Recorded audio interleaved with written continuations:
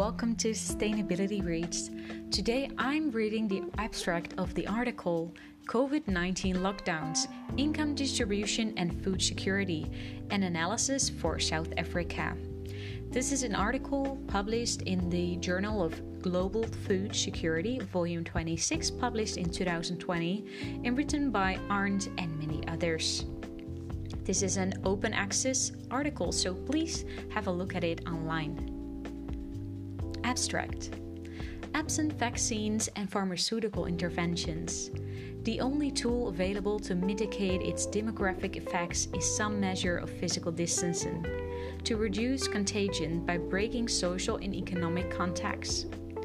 Policymakers must balance the positive health effects of strong distancing measures, such as lockdowns, against their economic costs, especially the burdens imposed on low-income and food-insecure households. The distancing measures deployed by South Africa impose large economic costs and have negative implications for the factor distribution of income.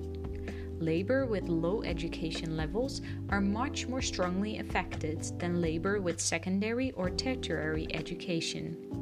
As a result, households with low levels of educational attainment and high dependence on labor income would experience an enormous real income shock that would clearly jeopardize the food security of these households. However, in South Africa, total incomes for low-income households are significantly insulated by government transfer payments. From public health, income distribution and food security perspectives, the remarkable rapid and severe shocks imposed because of COVID-19 illustrate the value of having in place transfer policies that support vulnerable households in the event of a black swan type shocks.